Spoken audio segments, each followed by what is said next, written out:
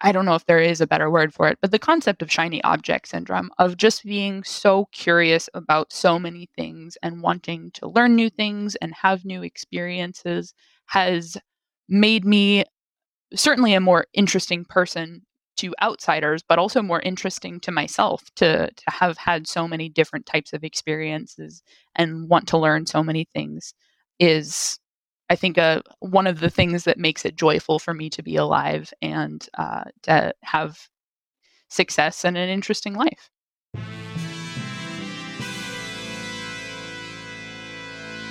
Thomas Edison, Richard Branson, John F. Kennedy, Mozart, Michael Jordan, Will Smith. That sounds like a list of highly successful titans in a variety of vocations. Why is it that we rarely hear that they have or had ADHD? And you know what we hear even less about? Serena Williams, Emma Watson, Mel Robbins, Whoopi Goldberg, Agatha Christie, Erin Brockovich, Cher. Yeah, the successful women navigating ADHD. And that's exactly why I started this podcast, ADHD for Smartass Women. I'm your host, Tracy Otsuka. I'm a lawyer, not a doctor, a lifelong student, now a coach. I'm also the creator of Your ADHD Brain is A-OK, a system that helps people like you figure out what they should do with their life. And we're here today to talk ADHD, your strengths, your symptoms, your workarounds, and how you proudly stand out instead of trying to fit in. I credit my ADHD for some of my greatest gifts. And you know what? I spy a happier life for you too. So without further ado, a shiny new episode is starting now.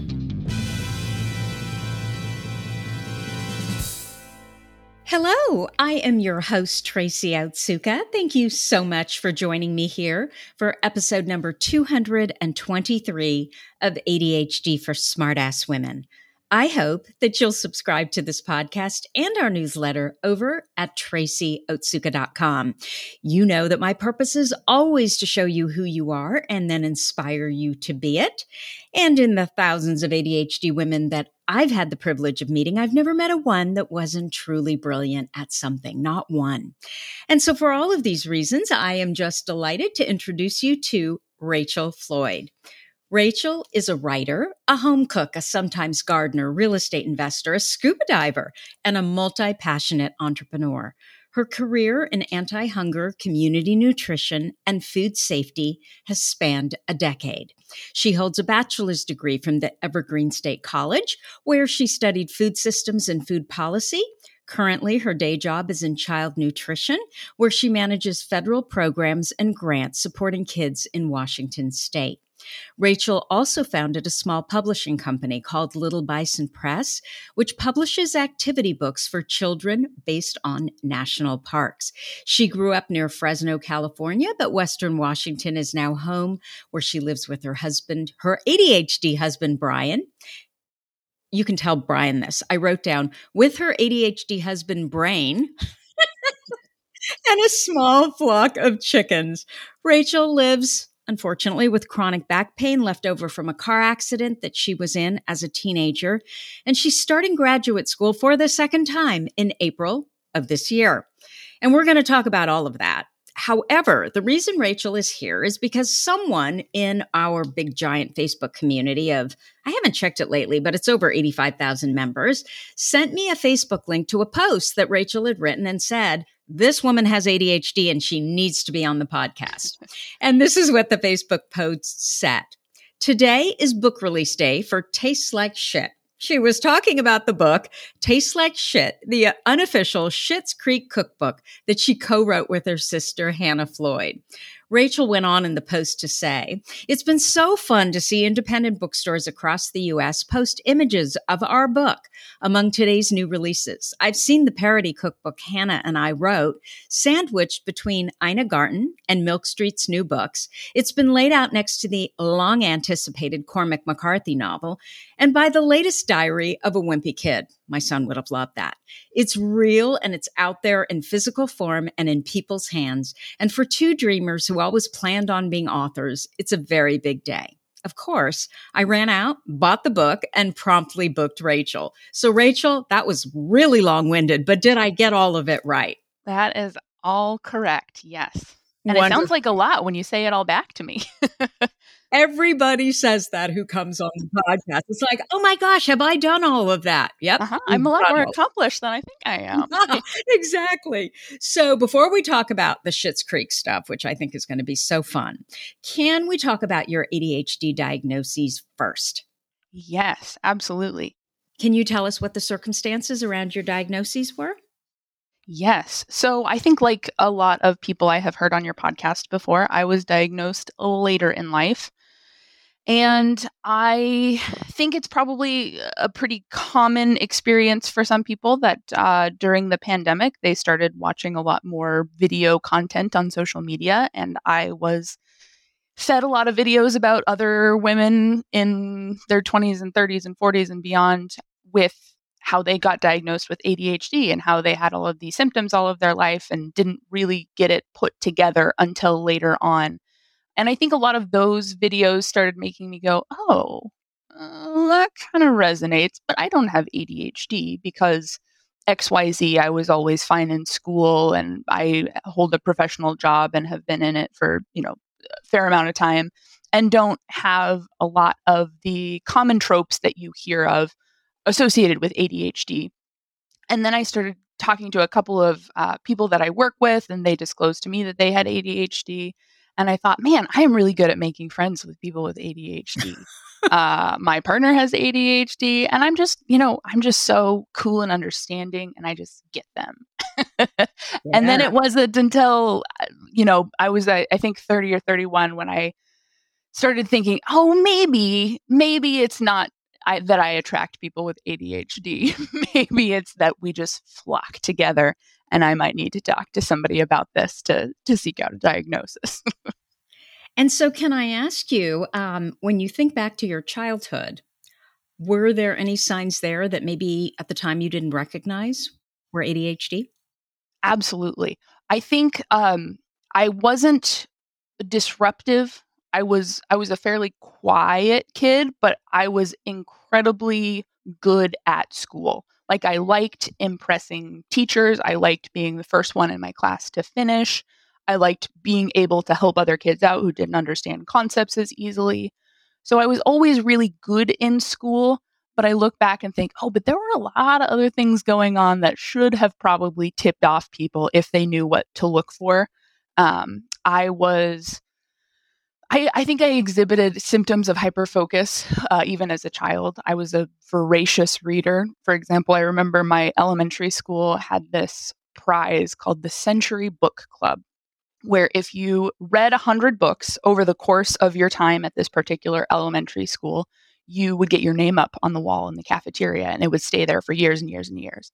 And the first year that I was at this elementary school, I was like, I'm going to get my name up in the cafeteria, join the Century Book Club.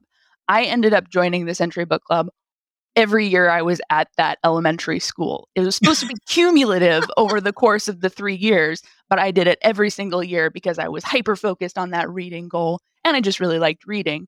But yeah, hyper-focus was definitely something that was in there, just a constant need to be creative.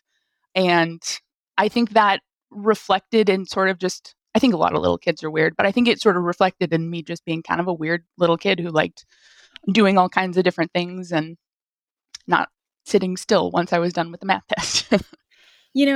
That is so interesting what you just said, because I never really thought of the whole reading thing as hyperfocus, but I had the exact same thing. And so then if there was any kind of challenge around it, I always wanted to be the one that would meet that challenge. And so like you, I read all the time. In fact, when I got in trouble, my parents would take my books away. I mean, that was, which is, I don't know that I would do that as a parent today, but it was the only thing that I seemed to really, really care about.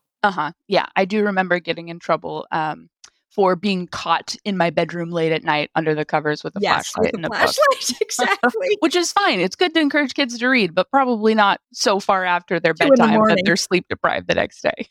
Yeah. So you mentioned a lot of what could be seen as quite positive ADHD symptoms, and then they wouldn't be symptoms, they'd be strengths.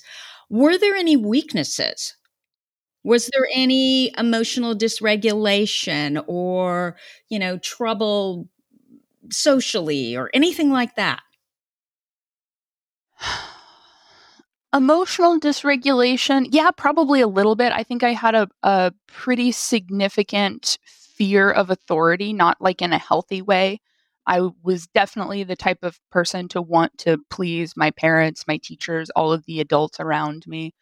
Yeah. And I remember like behavior management techniques that teachers would use just in their classrooms that I was so afraid of being used on me because, I think it would make me a terrible person to, pull a card or whatever, move to from green to yellow or whatever their behavior charts were.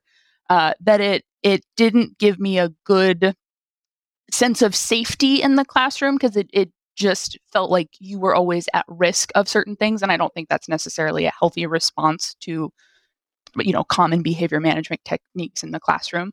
Mm. I would also say because I was a good student, I developed a mechanism of not feeling like I had to try very hard because things came pretty easily for me, and that definitely caught up to me for sure in high school when harder classes and harder concepts came around, like chemistry, where you really have to take the time and spend time in the material and learn how to study. And I don't think I had a good sense of how to study because things were just easy for me. Wow, I can totally relate to that as well, especially in high school where it was almost, I felt, well, I went to a Catholic school.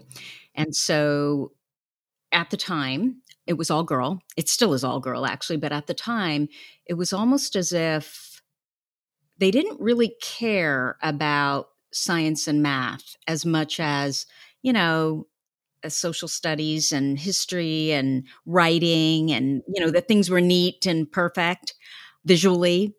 And so because of that, I feel like I was able to snow the teachers. Mm-hmm. So silly things like chemistry lab, I would type the lab. And the fact that it was so neat Ah, and perfect, they would give me an A plus. uh-huh. But then when I got to college, things changed a little bit. And so I'm curious what happened with you then. Well, I went to an alternative college. Ah, so were you struggling already in high school with certain subjects? When I talk to other people about it, I don't often think that I struggled in high school, but I do make a lot of self-deprecating jokes about it because when I was in Mm. high school, I learned how easy it was to get out of class and write fake notes to get excused absences. And I also lived very close to campus, so sometimes I would just go home for periods of the day. But yeah, I like I said, I struggled in chemistry, and initially, when you're a freshman, sophomore in high school, you start to really think concretely about what life looks like after high school. And I had planned actually on becoming a winemaker because Fresno State has an enology program, which is the study of Ah. winemaking. But in Mhm. order to get into the enology program, you have to be able to pass chemistry. And I think I got a D in chemistry. And it wasn't Wow. because my chemistry teacher wasn't great. I just didn't put in the work to learn how to understand concepts.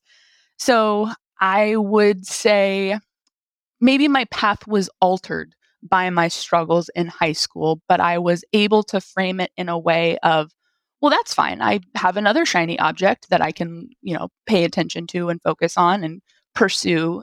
And that pointed me towards the Evergreen State College.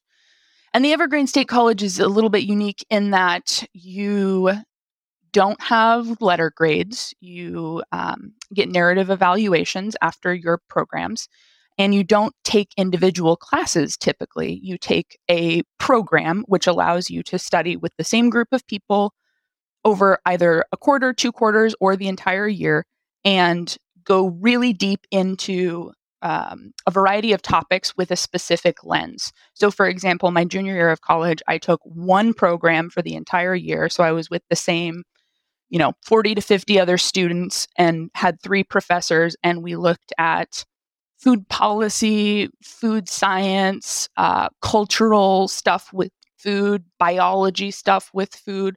All the topics that we studied was through the lens of food. So it was all very interdisciplinary, and it allows for you, rather than to get a letter grade and be competitive with your peers, your progress is based on your individual achievements and your individual growth within the course of the time that you're in that program. So in that way, I think that type of school attracts a lot of neurodivergent folks, including myself, even though I didn't know it at the time.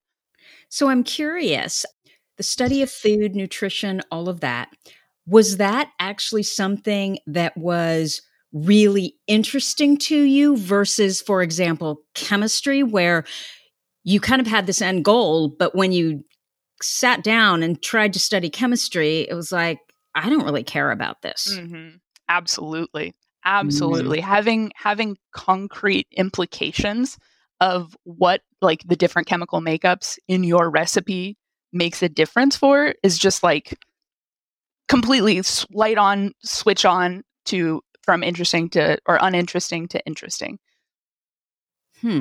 And so, can I ask you, in high school, you said that, I mean, clearly in elementary school, it sounds like school was just a breeze for you. Mm-hmm. But then in high school, it got harder. And you mentioned that you weren't at school a lot. You would find reasons to go home. Why did you feel like you needed to go home? I think I often skipped the classes that I didn't need to do a lot of work in.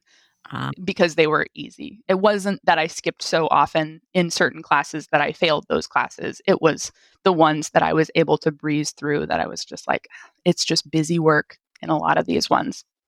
You were bored? I was bored. I even graduated high school a semester early because it just felt like they had so much time allotted for you to be in class when the requirements to graduate did not take 4 years. Exactly. And I think this is really interesting too. The comment that it sounded like what you said was that you didn't even know how to study. Mm-hmm. And I can completely relate to that. Until I went to law school, I think I just memorized stuff. And because I was pretty good at that, I sort of floated through.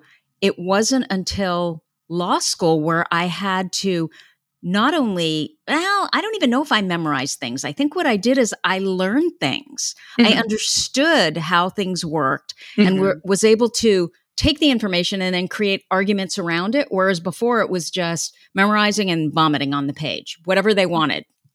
Yeah. Can you and relate to I that? still don't know if I would say that I have, a system down pat for how to study, because when I got to Evergreen, Mm-hmm.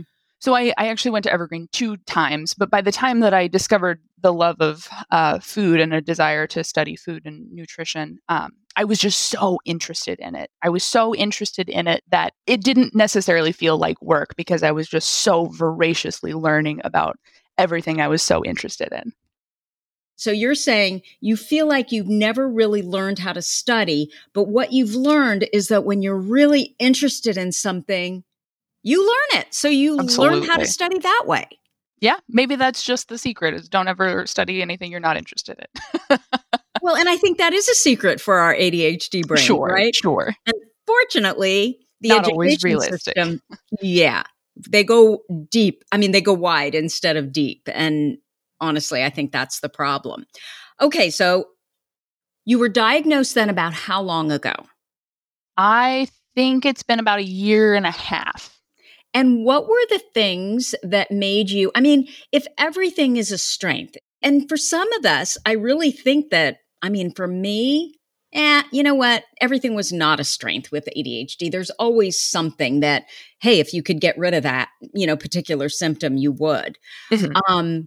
But I'm wondering, what were the things that you always wondered about that you were like, is everybody going through this? Or is it just me? Like, Yeah. why the ADHD diagnoses at what were you then? Like 30? 30, 31, something like that. Yeah. Okay. Yeah. Um, I would say a symptom that has been prevalent that I haven't mentioned yet is I am not an organized person by nature. Mhm. I remember in elementary school having to do, our teachers would make us all of the whole class organize their desk at the same time. And there were Yep. some students that were able to keep it organized until the next desk organization day. And I was just like, not that person. And I'm still not necessarily that person, but I will say that getting medicated has been hugely impactful for my ability to be organized in my life. Were you the kid that, or maybe, I don't know, maybe your teacher didn't do this or teachers didn't do this, where, the kids that had really messy desks, they would literally open up the desk with you, throw all the stuff on the floor and make you start over? No, but I do remember that kid in my class and being horrified at the idea that that could be me if I didn't get myself together. So it was the fear that kind of kept you at least organized Yes. enough not to be that kid. Yes, I would say, and that continues to be true, is fear of the whoever has the power or holds the power, I think, in my life, that they will find out about how secretly messy or secretly disorganized I am, and that would be the worst thing. So I So think for a while it was um maybe in high school or college when I was dating, like I need to keep my car clean in case we ever drive somewhere, and I don't want him to think that I'm this completely, goblin person with messy car and room and life. And even though I was that secret goblin person and probably still am a little bit, but the medication helps. So, can I ask what medication you take? Yes, I take Vyvanse and dextroamphetamine. So I think since I have been medicated, it has been a constant challenge to hone in on the specific doses that work for me. So currently testing out a new dose with my psychiatrist, and Mhm. it's in a current flux. It'll like work for some things, but not for other things, or it'll work really great to keep attention, and then I can't sleep at night. So Yeah. it hasn't been quite nailed down yet, but I'm having a lot of success with those two medications. And literally, you take this medication, and for whatever reason, you can be so much more organized. I think when I think about the level of organization it gives me, it's like an ability to plan and initiate and follow through on tasks, including tasks that are designed to help me keep my life organized, like making sure I always have clean clothes to wear and making sure that my devices are charged and making sure that the old food is cleaned out of the fridge and that I have a plan to make groceries and have food for the week. Stuff like that has historically been a challenge and is made easier with medication. Do you think that neurotypical people ever feel like they're on top of stuff, like on top of their life, I guess is what I would say? Or do you think that, and I'm assuming you feel the way I do, and our listeners feel the way I do, but I always feel like I'm behind in everything, even though I feel like I work all the time. That's a good question. I think sometimes I would say, no, nobody has their life figured out and everybody's got something. And then I think about like when other people like share their experience with me, if that's like direct or via memes on social media. And then I wonder, well, maybe the memes on social media I'm seeing are just a feedback loop of like this echo chamber I have Yeah. created. And maybe there's more neurodivergent people around me than average. So I don't know. That's a good question. Yeah. I often wonder if it's just our thoughts. Well, it can't just be our thoughts because as you said, it takes more for you to keep the organization going so it doesn't Mhm. get out of control, which I think most neurotypicals feel like they probably don't even worry about that, right? And so I almost feel like it's the thoughts around the fact that I don't know, I always feel busy, right? Mhm. And I wonder, I don't think neurotypical people always feel busy. I think that I don't think this. I know this, right? Because I have friends that are neurotypical and they can just relax. They can just sit down and see a movie and not think about, oh my gosh, I need to do this, this, and this. And so I could do those things while I watch the movie. And then I don't even know what the movie's about, right? Yeah. So what has changed since you were diagnosed? I think I give myself a little bit more grace than I did to not hold myself to a standard that I think maybe should be reserved for neurotypicals, but maybe no one should hold themselves to a completely high standard. But I think it gives me just a lot more perspective on why I am the way that I am and why I've been the way that I have been my entire life. And it allows me to empathize with other people who have ADHD and recognize their specific giftedness in the context of work environments, definitely. What else has changed? I am a more empathetic person in general, no matter who I am working with. I would think that would make a big difference in how you relate to other people. Yeah, I think it does. So one of the things I forgot to ask you about, but I do know about you, is you had over 20 jobs before you found your career, and you've started a lot of different businesses, and you've moved 14 times in the last 14 years. I thought about that this morning and I thought, oh, I forgot that time that I moved to the Bay Area and then back to my hometown. So it's 16 times actually. But yes, I think in my late teens and early 20s, I was just in a constant stage of flux, trying to figure out who I was, where I should be in the world, what I wanted for myself. And that resulted in moving a lot and changing jobs a lot. And not necessarily out of, I could see the writing on the wall and knew I was going to get fired or did get fired, although that did happen a couple of times. I just liked so much having new experiences and putting myself in new environments that was really the motivating factor. And I remember once in college having a roommate reflect back to me that she thought I was constantly falling into the trap of thinking the grass is greener on the other side and thinking, maybe that's it, but maybe I just want to experience new types of grass. So her comment didn't shame you. It almost served the opposite purpose, where it just gave you this comparison around, well, maybe I just have a different personality and I like these experiences.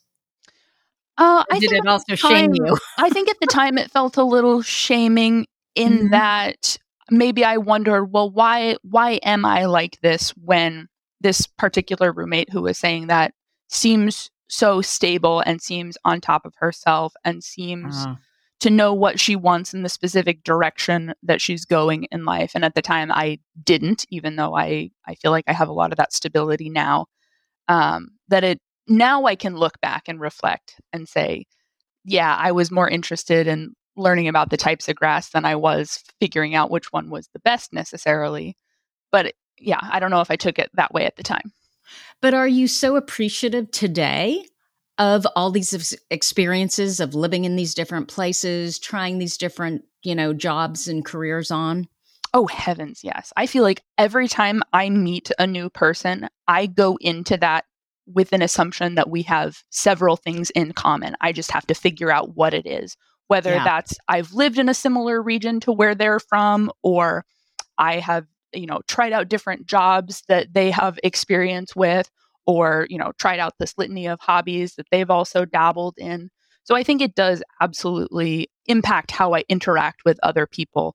And it gives me so much more common ground so much more ground rather, to find common ground between myself and another person. That's so interesting. I've never heard someone word it in the way you just did, but I can completely relate. So it sounds like when you meet someone, you do what I do, which is where can I connect with this person? Yes. I love that. Okay, so I want to know, we're going to shift here, all about the Schitt's Creek cookbook. How did it come about? How did you come up with the idea? Why did you do it? When did you do it? All of it. Yeah. So I think I would put it as like one of those shows that once you start watching it, or at least for me, I don't want to universalize my experience, but I think a lot of people have this experience that once you watch Schitt's Creek, it becomes like a comfort show that you can return to over and over again and still get the jokes and still laugh about and just fall in love with all of the characters. So I think a strong connection to the show was the first part. And then I had gotten into, this is completely separate from that, self-publishing as a way of developing passive income, side income, a number of years ago, and was interested in doing different types of journals or coloring books just as like a creative outlet. And then I remember talking to my sister one time and just being like, I had told her a little bit about the self publishing that I was doing and how fun it was. And I just texted her one time and was like, what if we just made a cookbook about Schitt's Creek? Wouldn't that be fun? Wouldn't it be such an opportunity to write in funny jokes and then publish something online? So that was really the catalyst. And as soon as I said that, it clearly resonated with her because we just started texting back and forth with all of these different recipe titles that were jokey and fun, tied into the show, but were also clever because my sister is incredibly funny and clever. And then it just, the list got bigger and bigger and bigger of all of these potential recipe ideas. And then from there, it was like, okay, well, we might have something here. Let's just go for it. So that was the catalyst for the first iteration of the book. So we self-published it, put it out online, and What year would this have been? this would have been December of 2020. So I think it was probably, I think it got put out about mid-month December of 2020, which means that it was just before the holiday season. Kind of got some traffic, but we really missed the big like Christmas shopping season. And Well, then it was still kind of COVID, right? oh yeah, definitely. So is this Definitely. when it came about, this whole idea? You guys are sitting there, you're bored, you're stuck at home. And Yeah. you're like, let's write a cookbook? Yeah. So this was absolutely still in the throes of COVID. I was in Washington. My sister lives in California and she works in healthcare and she's a speech pathologist, but she doesn't normally wouldn't have worked in an environment like this with COVID patients, except for it was so big and it was everywhere. So she did work with COVID patients in the hospital that she worked at. So she was, isolated, not being around people because she was around people with COVID all day. And so I didn't get to see her. And that was really hard because I'm used to seeing my sister a little bit more frequently than that. So it was definitely a way of being able to maintain a connection to her in a really fun, silly way while it feels like the world is burning and make funny jokes about food and TV together. And so were you both really into, like, did you grow up around, like, did you love to cook? And was this a big deal in your family? And I would say, yeah, my mother cooked dinner most nights, so I think the having a ritual around food and cooking was definitely present.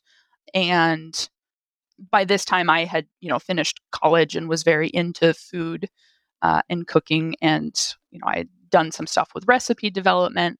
And I think my sister is a little bit less so that way, but she still cooks and has an eye towards nutrition and enjoys making recipes. And she's an incredibly talented baker. I am not a baker, but she's a baker. So yeah, I think we both brought our own strengths to the project around a food, and we also grew up in the Central Valley of California, which is where so much food production happens. That agriculture is just sort of the water around you, really living in that area. So yeah, I would say both a fairly decent, strong food background that was the backbone of us being able to put a project like this together. So you self-published in December of 2020, and then what happened? We self-published, and the book slowly kind of took off.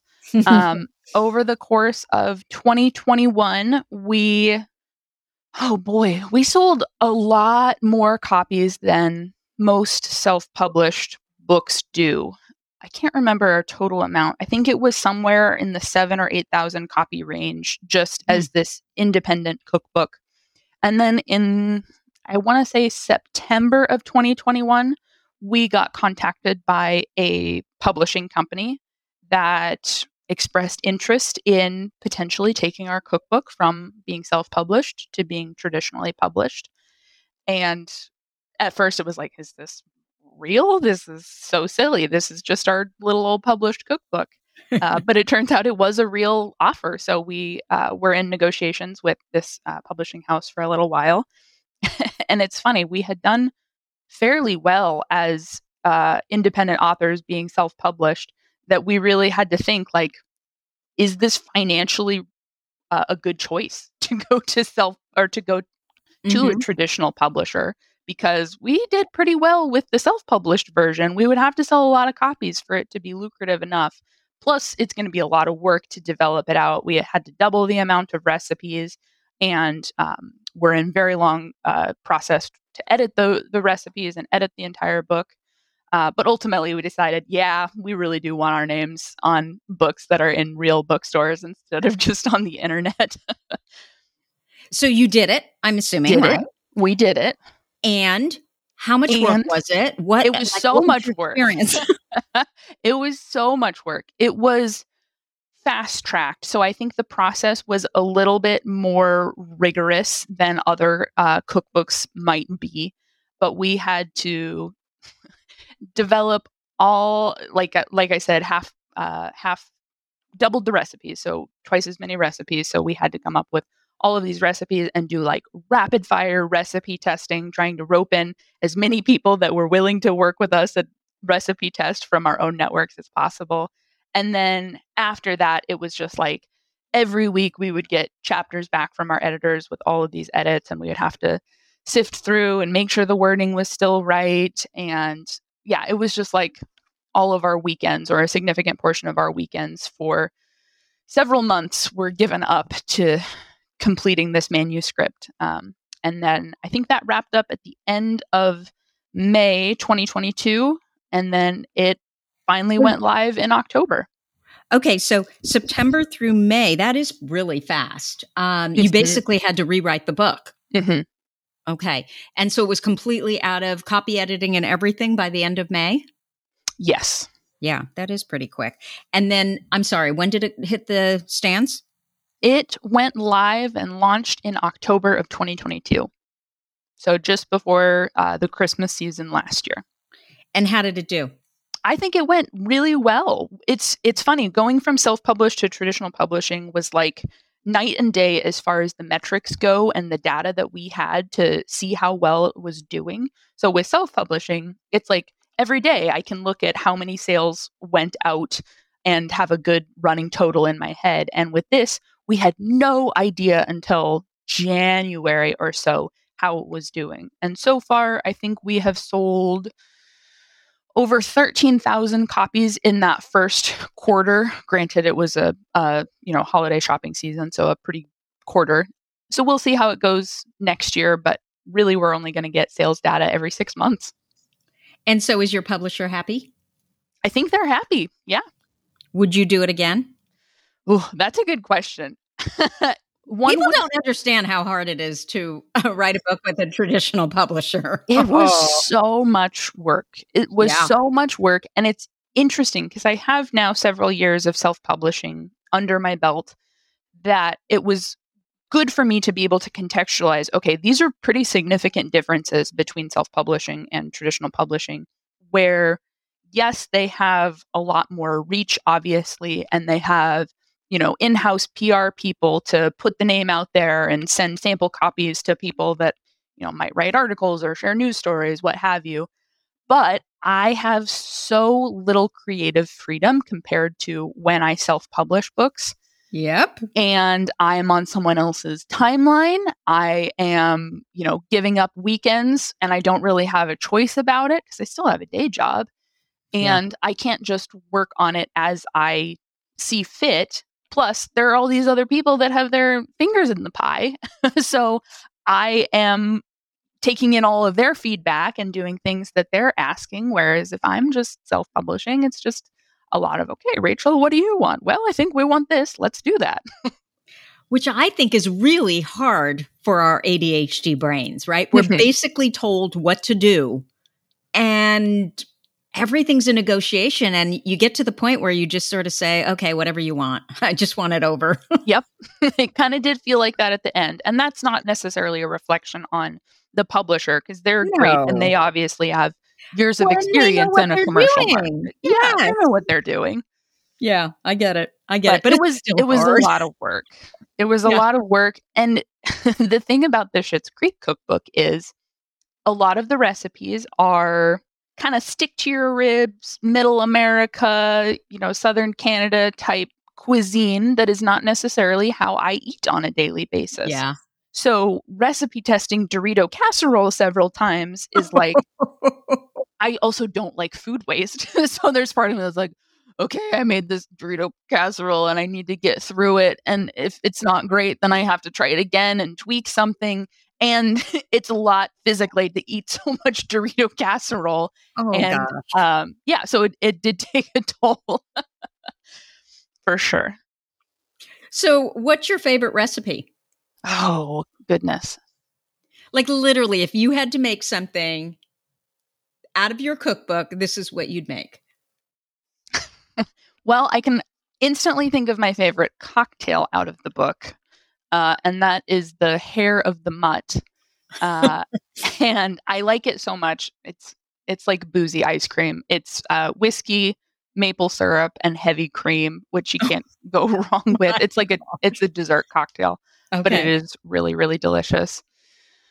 As far as food goes, oh boy, I think it's an out of sight, out of mind kind of thing that I'd have to go grab one off my shelf to figure out which was my favorite food recipe.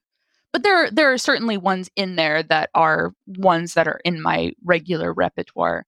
I think one of my favorite ones that we were able to include is this really funky Jell-O-based dessert that was a family staple. What was that? The one with the oranges? It's got limes in it. Or it's not got limes in it. It's called lock and key lime pie, but it doesn't have real limes in it. It's got lime jello. But it was a family favorite of my father's, so we would always eat this on his birthday. Is literally open to that. That is too weird. And that's when I learned so many things. This book is hilarious because I watched Schitt's Creek.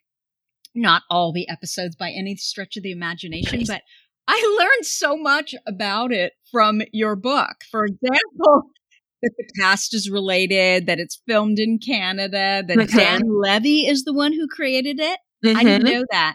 Of course, Moira is the woman from Home Alone, which I actually think I knew before. And I'm not sure that I learned that from your cookbook. But the biggest thing is that, and this is what's on the lock and key lime pie, it's the trivia piece on that particular recipe, is that Schitt's Creek is over. I didn't even know it was over. Yep, it is over. All 7 seasons. And when did it end?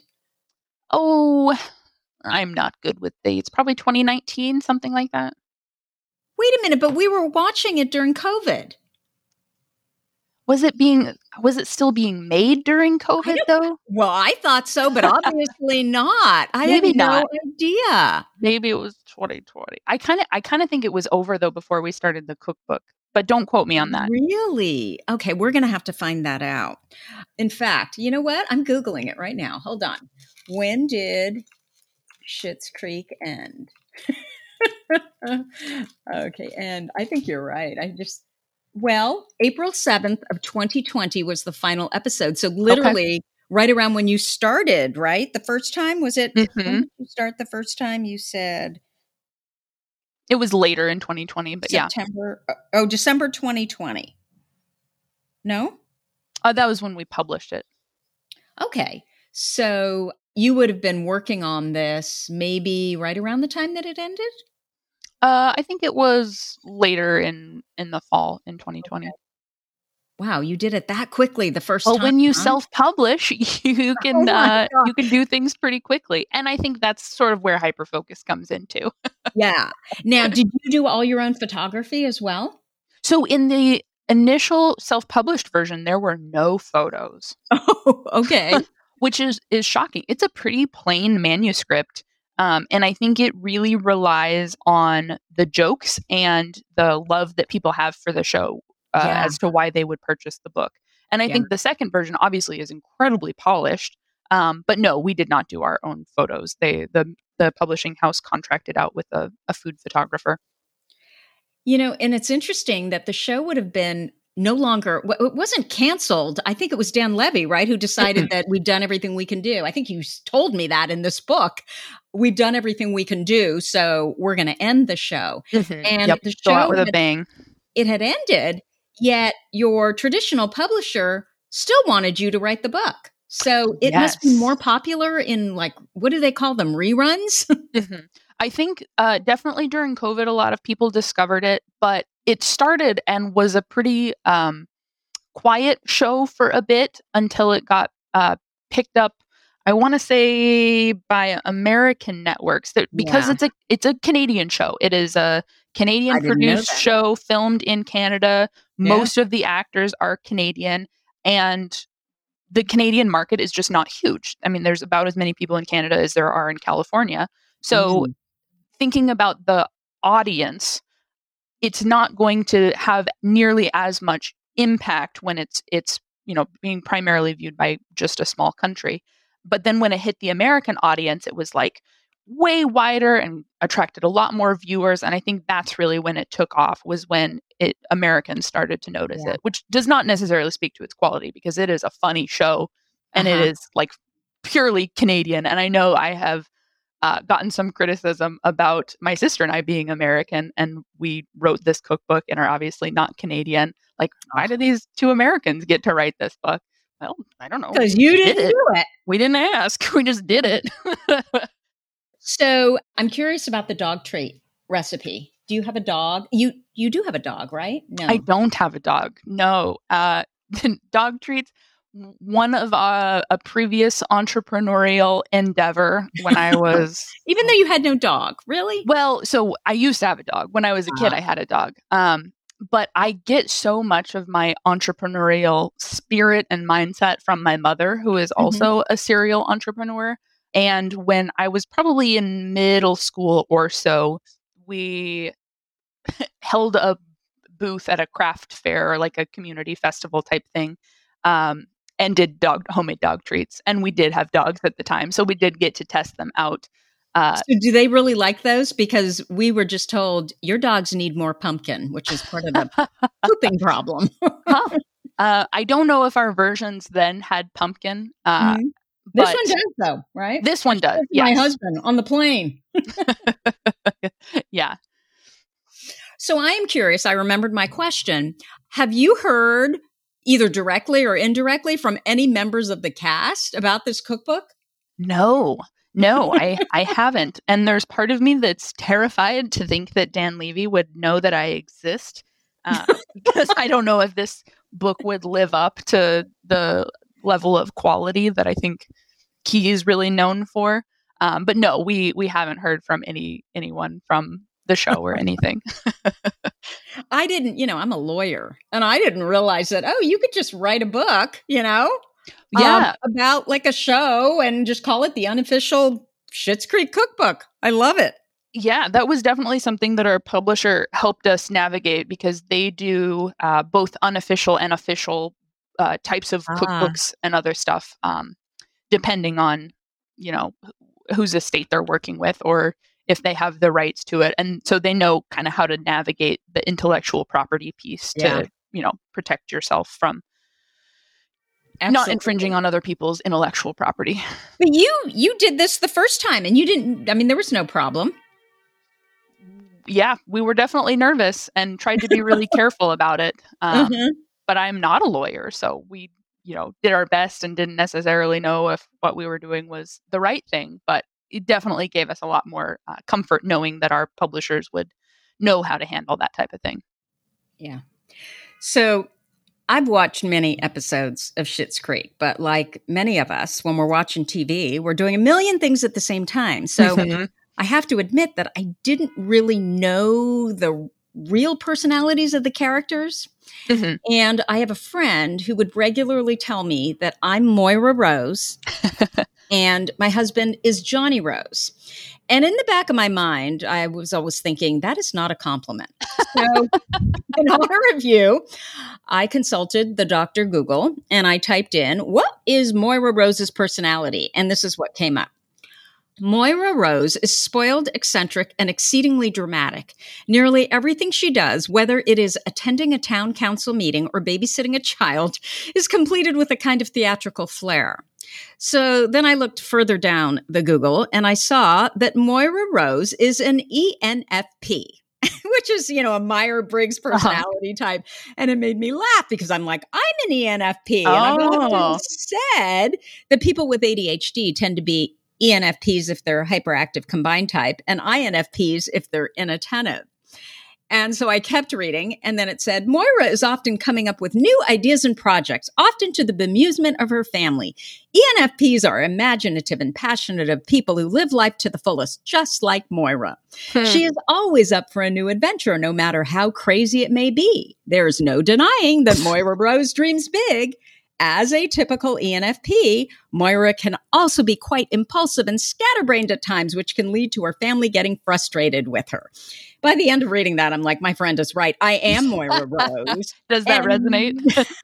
Many of us with ADHD are Moira Rose.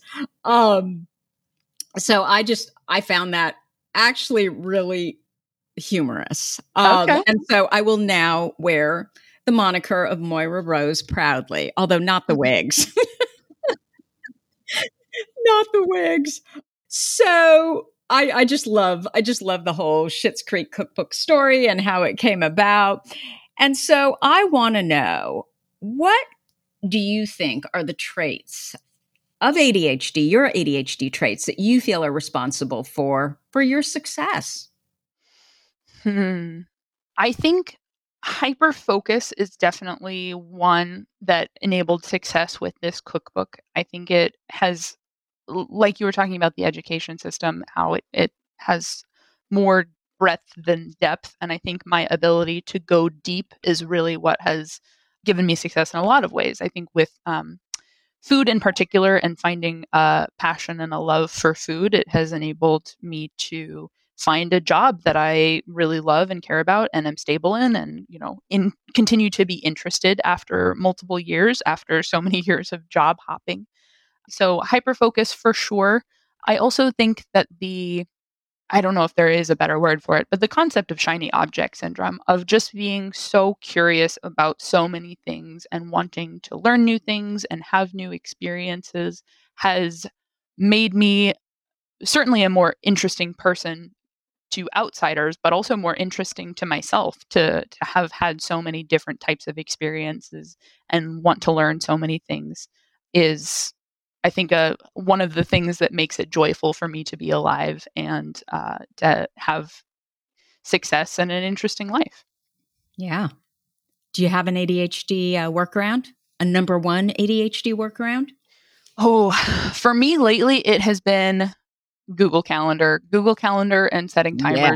And it wasn't until I started listening to your podcast that I learned what a successful tool that was for so many of us. So I went out and bought the Datex Cube that you've talked about. I set my timer every time I, am cooking something or need to move laundry or am just committing to showing up at a task that I don't want to do for 10 minutes. But that has been a really impactful tool. And then the Google alerts on my calendar is like, I don't forget things because I set Google alerts, and I just have trained myself to set things in my calendar as soon as I need to have an appointment or a task. Absolutely. You've basically built your structure, right? Yep. And you don't have to worry. Built my structure. Yep. Yeah. I love it. So, Rachel, where can people find you if they want to know more about you? They want to know more about this book? Like, where can they go? The best way to find me casually is probably just Instagram, Rachel J. Floyd, or at Rachel J. Floyd. And I also have my link to my business account from there, Little Bison Press, where I do the kids' activity books. That's my current self-publishing project that is taking the most time away from, my day job and personal life. Do you have a website? I do. It's racheljfloyd.com. Well, you make that easy. So website is racheljfloyd.com. Instagram is at racheljfloyd and at Little Bison Press, correct? You got it. Okay, and we'll have all of that in the show notes. Rachel, thank you so much for hanging in with me here. This was our second, I had to cancel the first time. So I really appreciate that we were able to finally make it work.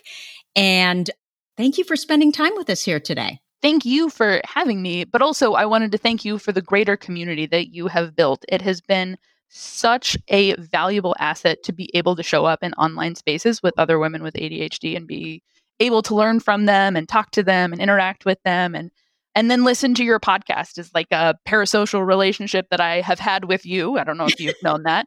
And so many other guests to be able to learn from their successes and just have my mind blown when I'm able to make connections between what they're going through and what I'm going through. It has been really, really great, especially early on in my diagnosis to have these resources. So thank you for the hand that you have had in creating that.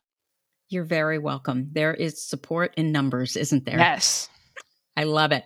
So thank you again, Rachel. And that's what I have for you for this week. If you like this episode with Rachel, let us know by leaving a review. Our goal is to change the conversation around ADHD, helping as many women as we possibly can learn how their ADHD brains work so that they too may discover their amazing strengths. And you know what? Your reviews really help. As always, you're listening to ADHD for Smartass Women. Come join me over at tracyoutsuka.com. Thank you so much for listening, and I'll see you here next week. You've been listening to the ADHD for Smartass Women podcast. I'm your host, Tracy Outsuka, and we're available on iTunes, Stitcher, Spotify, and Google Podcasts. Not coincidentally, ADHD for Smartass Women, it's also the name of our free Facebook group. We're a totally smartass community of successful, ambitious women who share our ADHD wins, questions, and workarounds. Join us at tracyoutsuka.com, where you can also find more information on our Your ADHD Brain is A-OK system. I spy a happier life for us, and I'll see you again next week.